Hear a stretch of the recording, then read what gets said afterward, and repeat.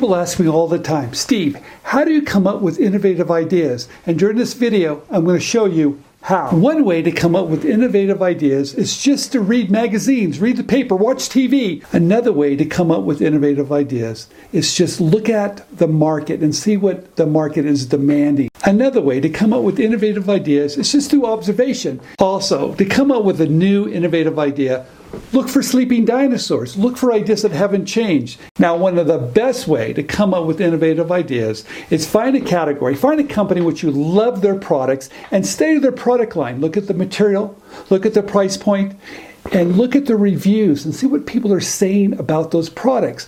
And now you can come in, look at the reviews, make those improvements of what people are complaining about. That's a great way to come up with innovative ideas.